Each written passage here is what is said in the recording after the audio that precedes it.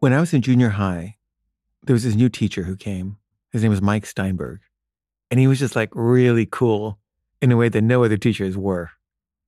He had taught at an alternative school. So he was kind of like a hippie guy. And he was really into transcendental meditation. And I once went to his house to listen to a lecture on transcendental meditation.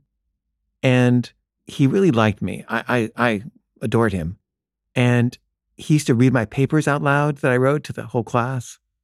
And after I went to high school, I used to go back and visit him.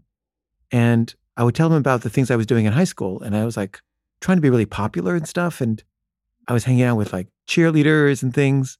And I remember he was like completely unimpressed and kind of chastised me about it and was like, really? You think that's important? I was just like, oh, maybe it's not.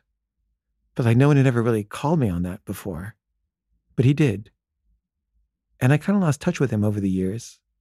And then when I was like much older, I was like, I really want to track him down and tell him how much he meant to me.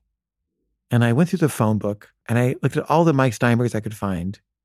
And finally one said, yeah, I'm Mike Steinberg. I taught at that school in the 1970s. And I was like, do you remember me? And I told him all the things that had meant so much to me. And he was like, no. And I was like, you don't remember the time you read my paper out loud about Che Guevara? And he said, no. I said, the time I quoted the entire soliloquy of To Be or Not to Be in my paper? And he said, no. And I said, wow, okay, well, you really made a big impact on my life. Thank you. And he said, you're welcome. I'm sorry I don't remember you. And I said, that's okay. And it was.